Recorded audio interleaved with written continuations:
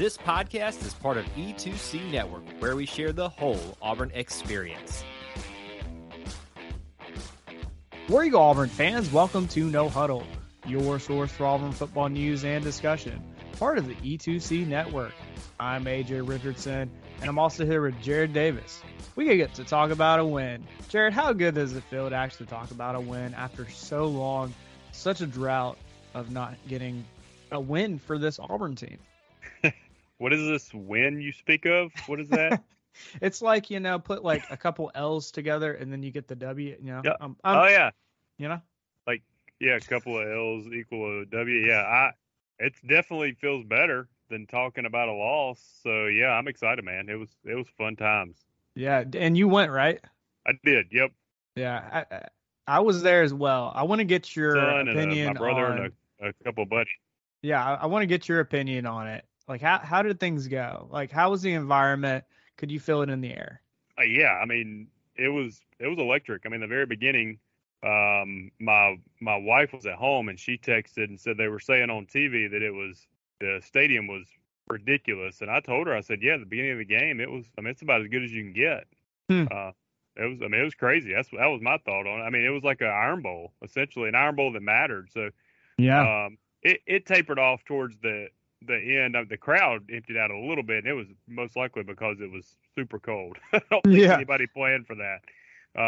How many people I saw walking into the stadium with either shorts or short dresses or skirts? I'm like, what? Y'all about to leave? Like, it's just bound to happen because you're gonna freeze. Yeah, no, I don't think anybody planned. It's one of those days where I think at the beginning of the day it started out, 68 degrees, and by the halftime it was, you needed to be really bundled up. So it's just hard to plan. But end of the day, the atmosphere I thought was awesome. What did you take away from it? Yeah, I mean, myself, my family, you could feel the team's energy coming off of that field. I mean, there were moments, especially I was thinking about, the second half, where you could just tell this defense was feeling so good about how they were holding Texas A&M to pretty much no yards in most of the second half besides that one drive. And then you get, the classic swag surf, you get the, I've even got a video of it. All the players, when they were doing swag surf, were on the sideline just dancing and having so much fun. And I don't remember seeing that side of them at all under Harsin, which is kind of interesting. And maybe it's just like, Cadillac's kind of free roaming. Like, I don't know. He lets people do their thing, it seems like. And so he's letting his players do their thing. And I feel like the players felt that. And I enjoyed that. Seeing them really enjoy the time, because I mean, how often do you get a night game against a good? Well, it's a good game. Like it was, Auburn coming into it and saying we can beat the Texas A&M team who just had the number one recruiting class. We can do this, and believing that. And I think that kind of, for a lot of fans, even we were like, wow, I believe it too. I mean, how crazy is that? Coming into this game, I thought, man, we might not have a chance if Texas A&M is kind of moving, but we did it. We got the win, and man, it just feels good. Yeah, it was definitely a good feeling. Yeah. What did you think of? I don't know if you'd experienced the Masked Singer. This was kind of another environment thing. Did you guess it correct? I want to ask. No, I didn't. My son got it right when they put the options up. He wouldn't have known Derek Hall without it. But I think I voted. I think I put Shanker. I don't know. I couldn't tell. Yeah. I was like, I don't know. It was. I like when they pan over to the player afterwards, because Hall's just laughing and waving at the crowd because it was terrible singing. And the thing was, his singing wasn't the worst I've ever heard. No, it wasn't the worst. And, he was actually kind of on tune a little bit. Like, if I was him, I mean, just about anybody, if you're not voice trained and you sing in front of a huge crowd, you're not, like, it's hard. It's really hard. But yeah, it was Derek Hall. He sang, I think it was Better Together by Luke Combs. Another kind of just environment thing.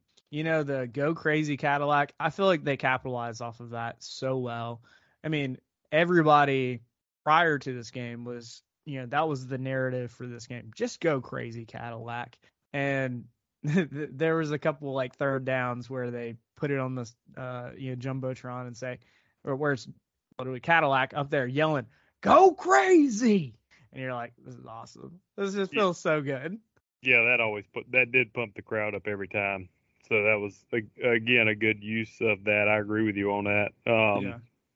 And not related to that at all, but we're talking about the Masked Singer. So Dylan Cardwell, he takes his shirt off. I don't know if you know that. So he takes his shirt off and is celebrating. Well, there's this little bitty kid, not little bitty, but I mean he's probably like 10 years old. He does it too, and apparently this isn't the first time they met each other now. Like Cardwell knows the family, so Cardwell does it, and then that kid does it. Yeah, it's pretty funny. Yeah, I'd seen that at another game, maybe 2 games at this point, and I was like, that's so fun. Like just to have their little thing. Like it reminds me of I don't know if you remember the mustache guy from like the 2015 season. Where not the greatest of seasons, and I felt like we kind of had like the mascot up in the crowd. Like it was kind of we got Aubie's great, don't get me wrong, but you got to have like a fan that kind of embodies that, and it was the mustache guy holding up a 1 with his mustache and just like a straight face, staring right at the camera. And I feel like this is kind of the embodiment of this football season, is Cardwell taking off his shirt, jumping up and down. I know he did it last year, but like it doesn't matter. We're gonna have fun, and I think that's kind of really cool testament to what this team and this environment and like everybody keeps saying the phrase, it's Auburn being Auburn, and people have kind of turned that in a way I feel like to a negative sense. It's just Auburn being Auburn. They're going weird. You have so much dysfunction. I feel like you could say that, but I think what they're also kind of saying is Auburn being Auburn, and that a 3-6 team sells out a game and packs out the stadium and goes nuts. How crazy is that against a team that's 3-6 as well? Yeah, I mean, you don't see that much. I mean, a unique situation, right? I mean, you got Cadillac. That was the reason, I think, for the most part, but that just shows you how much, it's Cadillac says you love Auburn, they'll love you back. Mm-hmm. And, I think that is absolutely, that's absolutely true. So I know we've talked a lot about Cadillac and re-energizing this team. I do want to talk about kind of the coaching and just think about how crazy it is that Cadillac, literally a running backs coach becomes interim head coach and essentially outcoaches somebody who's for all intents and purposes, $100 million coach in Jimbo Fisher. How crazy is that? Yeah, I mean, I don't know. What is a running backs coach make? I don't know. Cadillac probably making. It was like $400K. I mean, it's very good. Yeah. I mean, he's in real world, he's doing all right. In coaching world, I mean, Jimbo is making essentially $10 million a year. Yeah. Cadillac's making $400,000. Jimbo's been doing this for, I don't know, 20 years. Cadillac's been a head coach for a week and a half. I mean, it's crazy when you think about it. Yeah. Well, I just think back to a couple times where it just seemed like you kind of look over at Jimbo and you just see the Texas A&M team. I don't know about you, but I noticed a couple times where just Texas A&M players, it was a little chippy out there. And I was like, Jimbo, pull your players back, like take control of your team. And it was like he didn't care. And that's amazing to me. It's almost like he's writing off this season and he's checked out. He's done. He's ready to move on to the next season. And it's like, dude, you're still coaching out there. Like this team, if you're acting like this right now, you're about to see a huge wave of players leave because of your attitude. And I don't know, like that just stood out to me that he just really didn't care. Did you get that impression at all? Yeah, I actually didn't look over there at him at all, but I did hear someone else, not totally on that same level of, letting his players do whatever they want, but they did say that he just seemed not involved. Like he didn't want to be there. Right. Somebody said that it kind of appeared on the anytime they would pan over to him. So I don't know. He probably doesn't want to be there. I mean, the heat he's taking. I mean, it's pretty embarrassing, honestly, to be. Right. I mean, they've lost 6 in a row. Yeah. Well, and there was a stat out there. This is the first number after getting the first number one recruiting class, the first team ever to have a losing season, and he's going to do it in probably. He's they'll doing get it. four He's wins. going out in style. I mean, it isn't just a losing season. I mean, I've always laughed when they had him ranked real high at the beginning of the year, and I was like, look, Jimbo's an 8-4 coach. I mean, that's what he is. Yeah. I did not anticipate him being a 4-8 coach. So this is a little surprising. And I think they are going to lose a lot of transfers. The only thing that they may have going for them is apparently, of course, this never happened according to Jimbo, but their little NIL deals they were working with players was kind of gradual. It wasn't like all up front. So if these kids leave, I don't know if they get that money. However, if they're good enough, they'll get more money somewhere else. So I don't know. I would be. I mean, they had a guy come out and tweet one of their 5-star receivers tweeted, "Hey, sorry I couldn't play. I was wearing sleeves, and apparently I'm not. It's not okay to wear sleeves." Like essentially, Jimbo didn't let him play because of that. Whoa.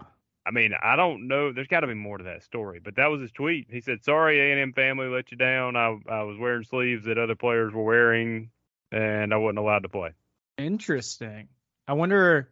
I mean, to me that seems kind of silly, but I don't know. Like it just strikes me as somebody who, I mean, even last year, like I was thinking back to Texas A&M.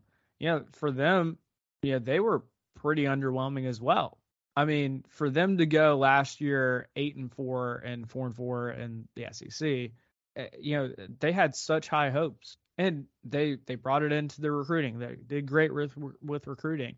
And like I'm sure if they're going for that top recruiting class, which I'm sure they want, I mean if any player looks at that, they're gonna be like, would I rather go to that or an up and coming school or one of the schools that's been around a while doing great already? Like I think you're probably gonna go to those great schools or those up and coming schools versus a program that seems to be going downhill. Yeah, I don't know what else Texas schools can do. I mean, they get all the recruits, they go hire prior successful coaches, and they're still mediocre. Like right. It blows my mind. There needs to be some research done on maybe high school, maybe Texas high school talent is overrated. At this point, it might be. I mean, there's got to be something. I mean, these people. I mean, that's supposedly like one of the best, if the best recruiting base in the country, and Texas and A&M every year do not live up to expectations. Yeah. I mean, I know they did it with Vince Young was kind of their Cam Newton, right? I mean, he took put the team on his shoulder, and they did then, but really for the most part, they don't. Yeah. One other topic I want to talk about, and this is coming down back to kind of coaching and how Cadillac has really gotten his team engaged. I saw a stat. I think Justin Ferguson pulled this up. It was a Pro Football Focus looked at the missed tackles of the Ole Miss and Arkansas games. So those under Harsin. Compare that to the last couple of games, Mississippi State and Texas A&M. So the last 2 games of Harsin, 44 combined missed tackles. The last 2 games under Cadillac, Mississippi State and Texas A&M, only 12. That's insane. That's what, 30% less or 70% less, whatever it is. Like it's crazy. And to me, that is, you kept hearing Harsin saying execution. Like to me, there was something else besides just saying it's execution. And one of the things I keep coming back to is how much Cadillac, you can tell, loves this team. He loves being able to, you said, serve the team. That I think excites players. That's the thing that Auburn being Auburn, that's something that we have, and I think was missing, which is kind of sad to say, looking back, but I think that's getting brought back, and the players are feeling it. They're executing. They're doing things better.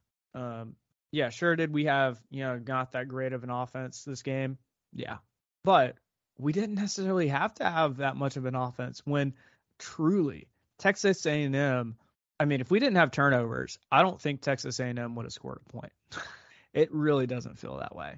So, I mean, to me that's just crazy that we can talk and say that we were able to pretty much hold Texas A&M to no points besides, some kind of weird fluky fumbles and turnovers, that kind of stuff.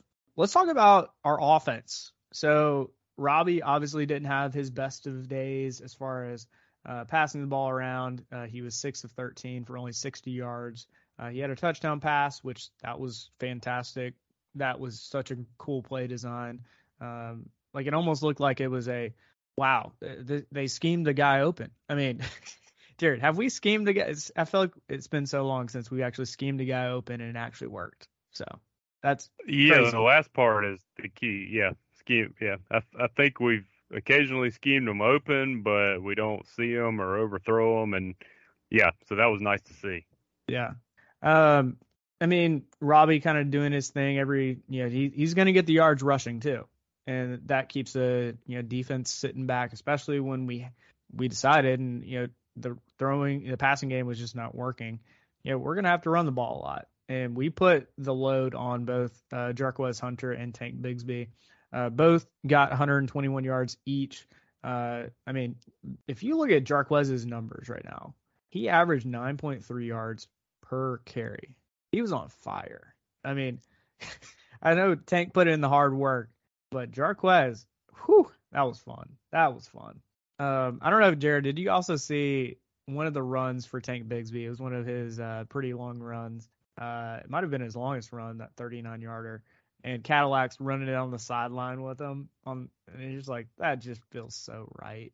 Like to have your old 2004 running back running with the current 2022 running back. So fun. Yeah, that's cool. Somebody captured that. That's a cool picture. Yeah.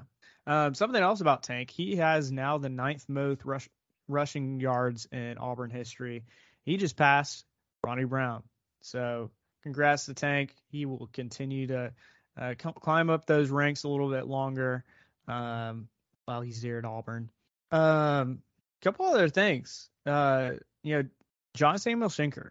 I feel like we kind of take him for granted a little bit, but think about this. He has been such a consistent player for most of his career that he had his 60th game that he's played in, which is the most career games, breaking a previous Auburn record that was set by T.D. Moultrie. So I'm very thankful for Shenker and what he's put into this. I mean, he could have just said, I'm done and not coming back, but he decided to come back. Can he collect retirement now? Is that Social Security? What's up with he's in on that, right? He could. He probably has some gray hair too. They probably call him Grandpa on the team. He's been around a while. He probably does.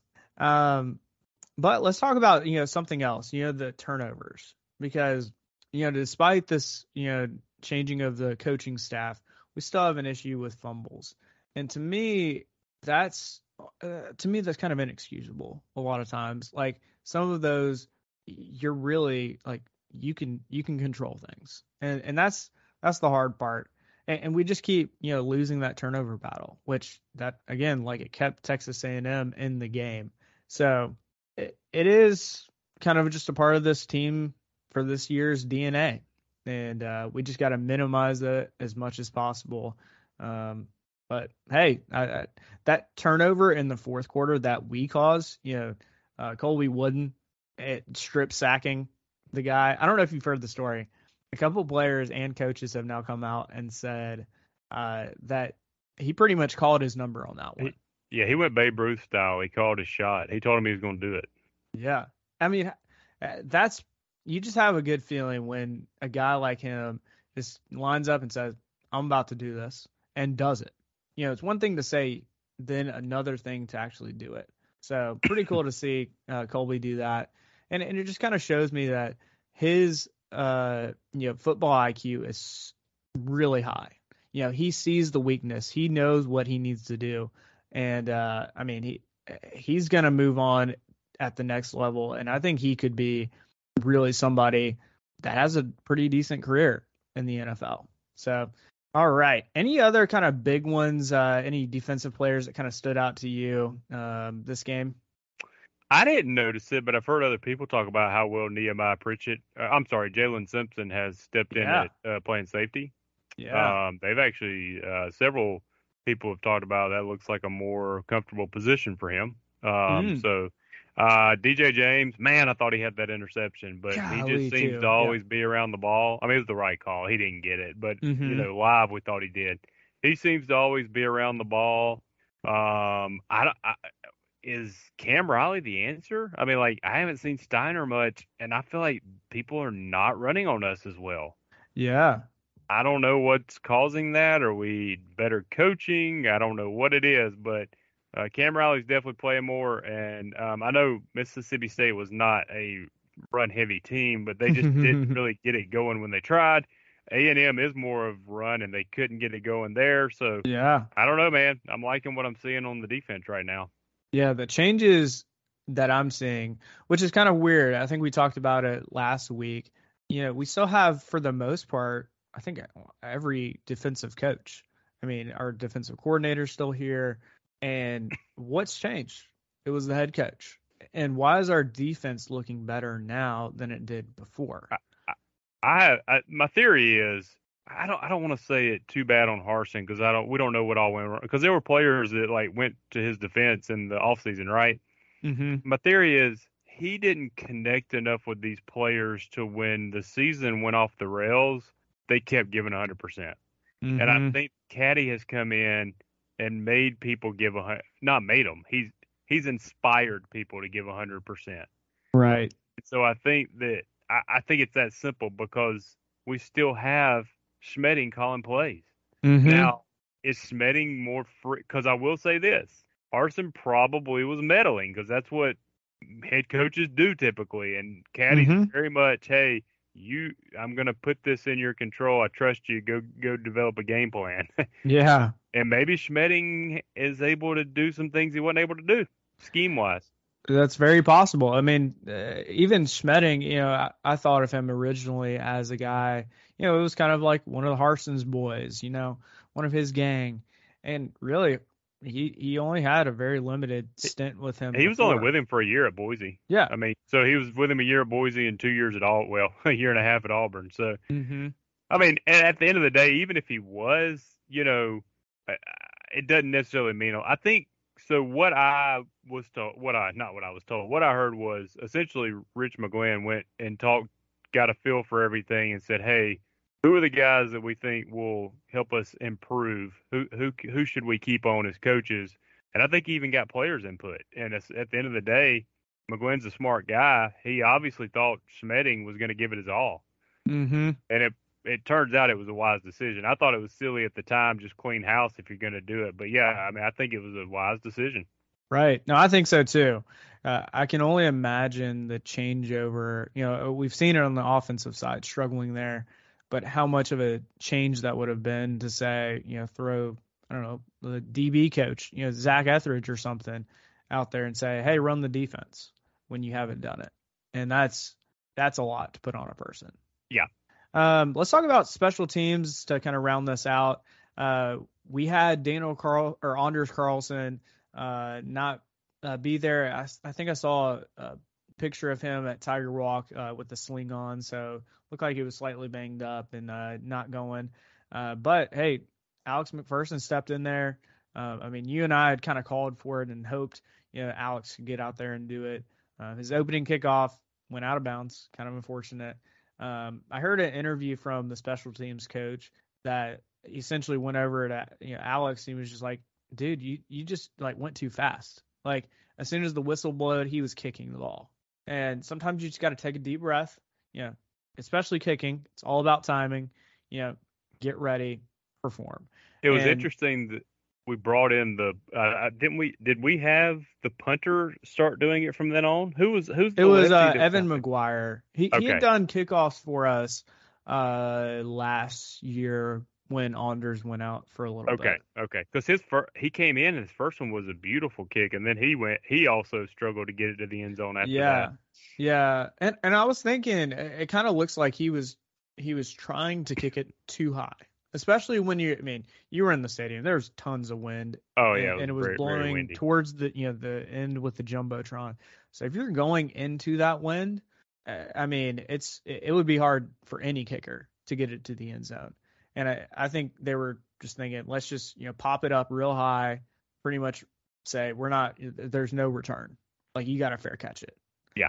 And that was successful. We didn't have any major flubs with kickoffs besides that very first kick. But we also did, put out Alex McPherson for actually 3 different field goals. He went 2 for 3. The very first one of all things was a 54-yarder. Yeah. Imagine being a freshman kicker. I mean, there's video of it. I think he nailed like a 61-yarder in high school. I mean, he has the leg. I mean, the 54-yarder even had the leg to do it. That's a long way.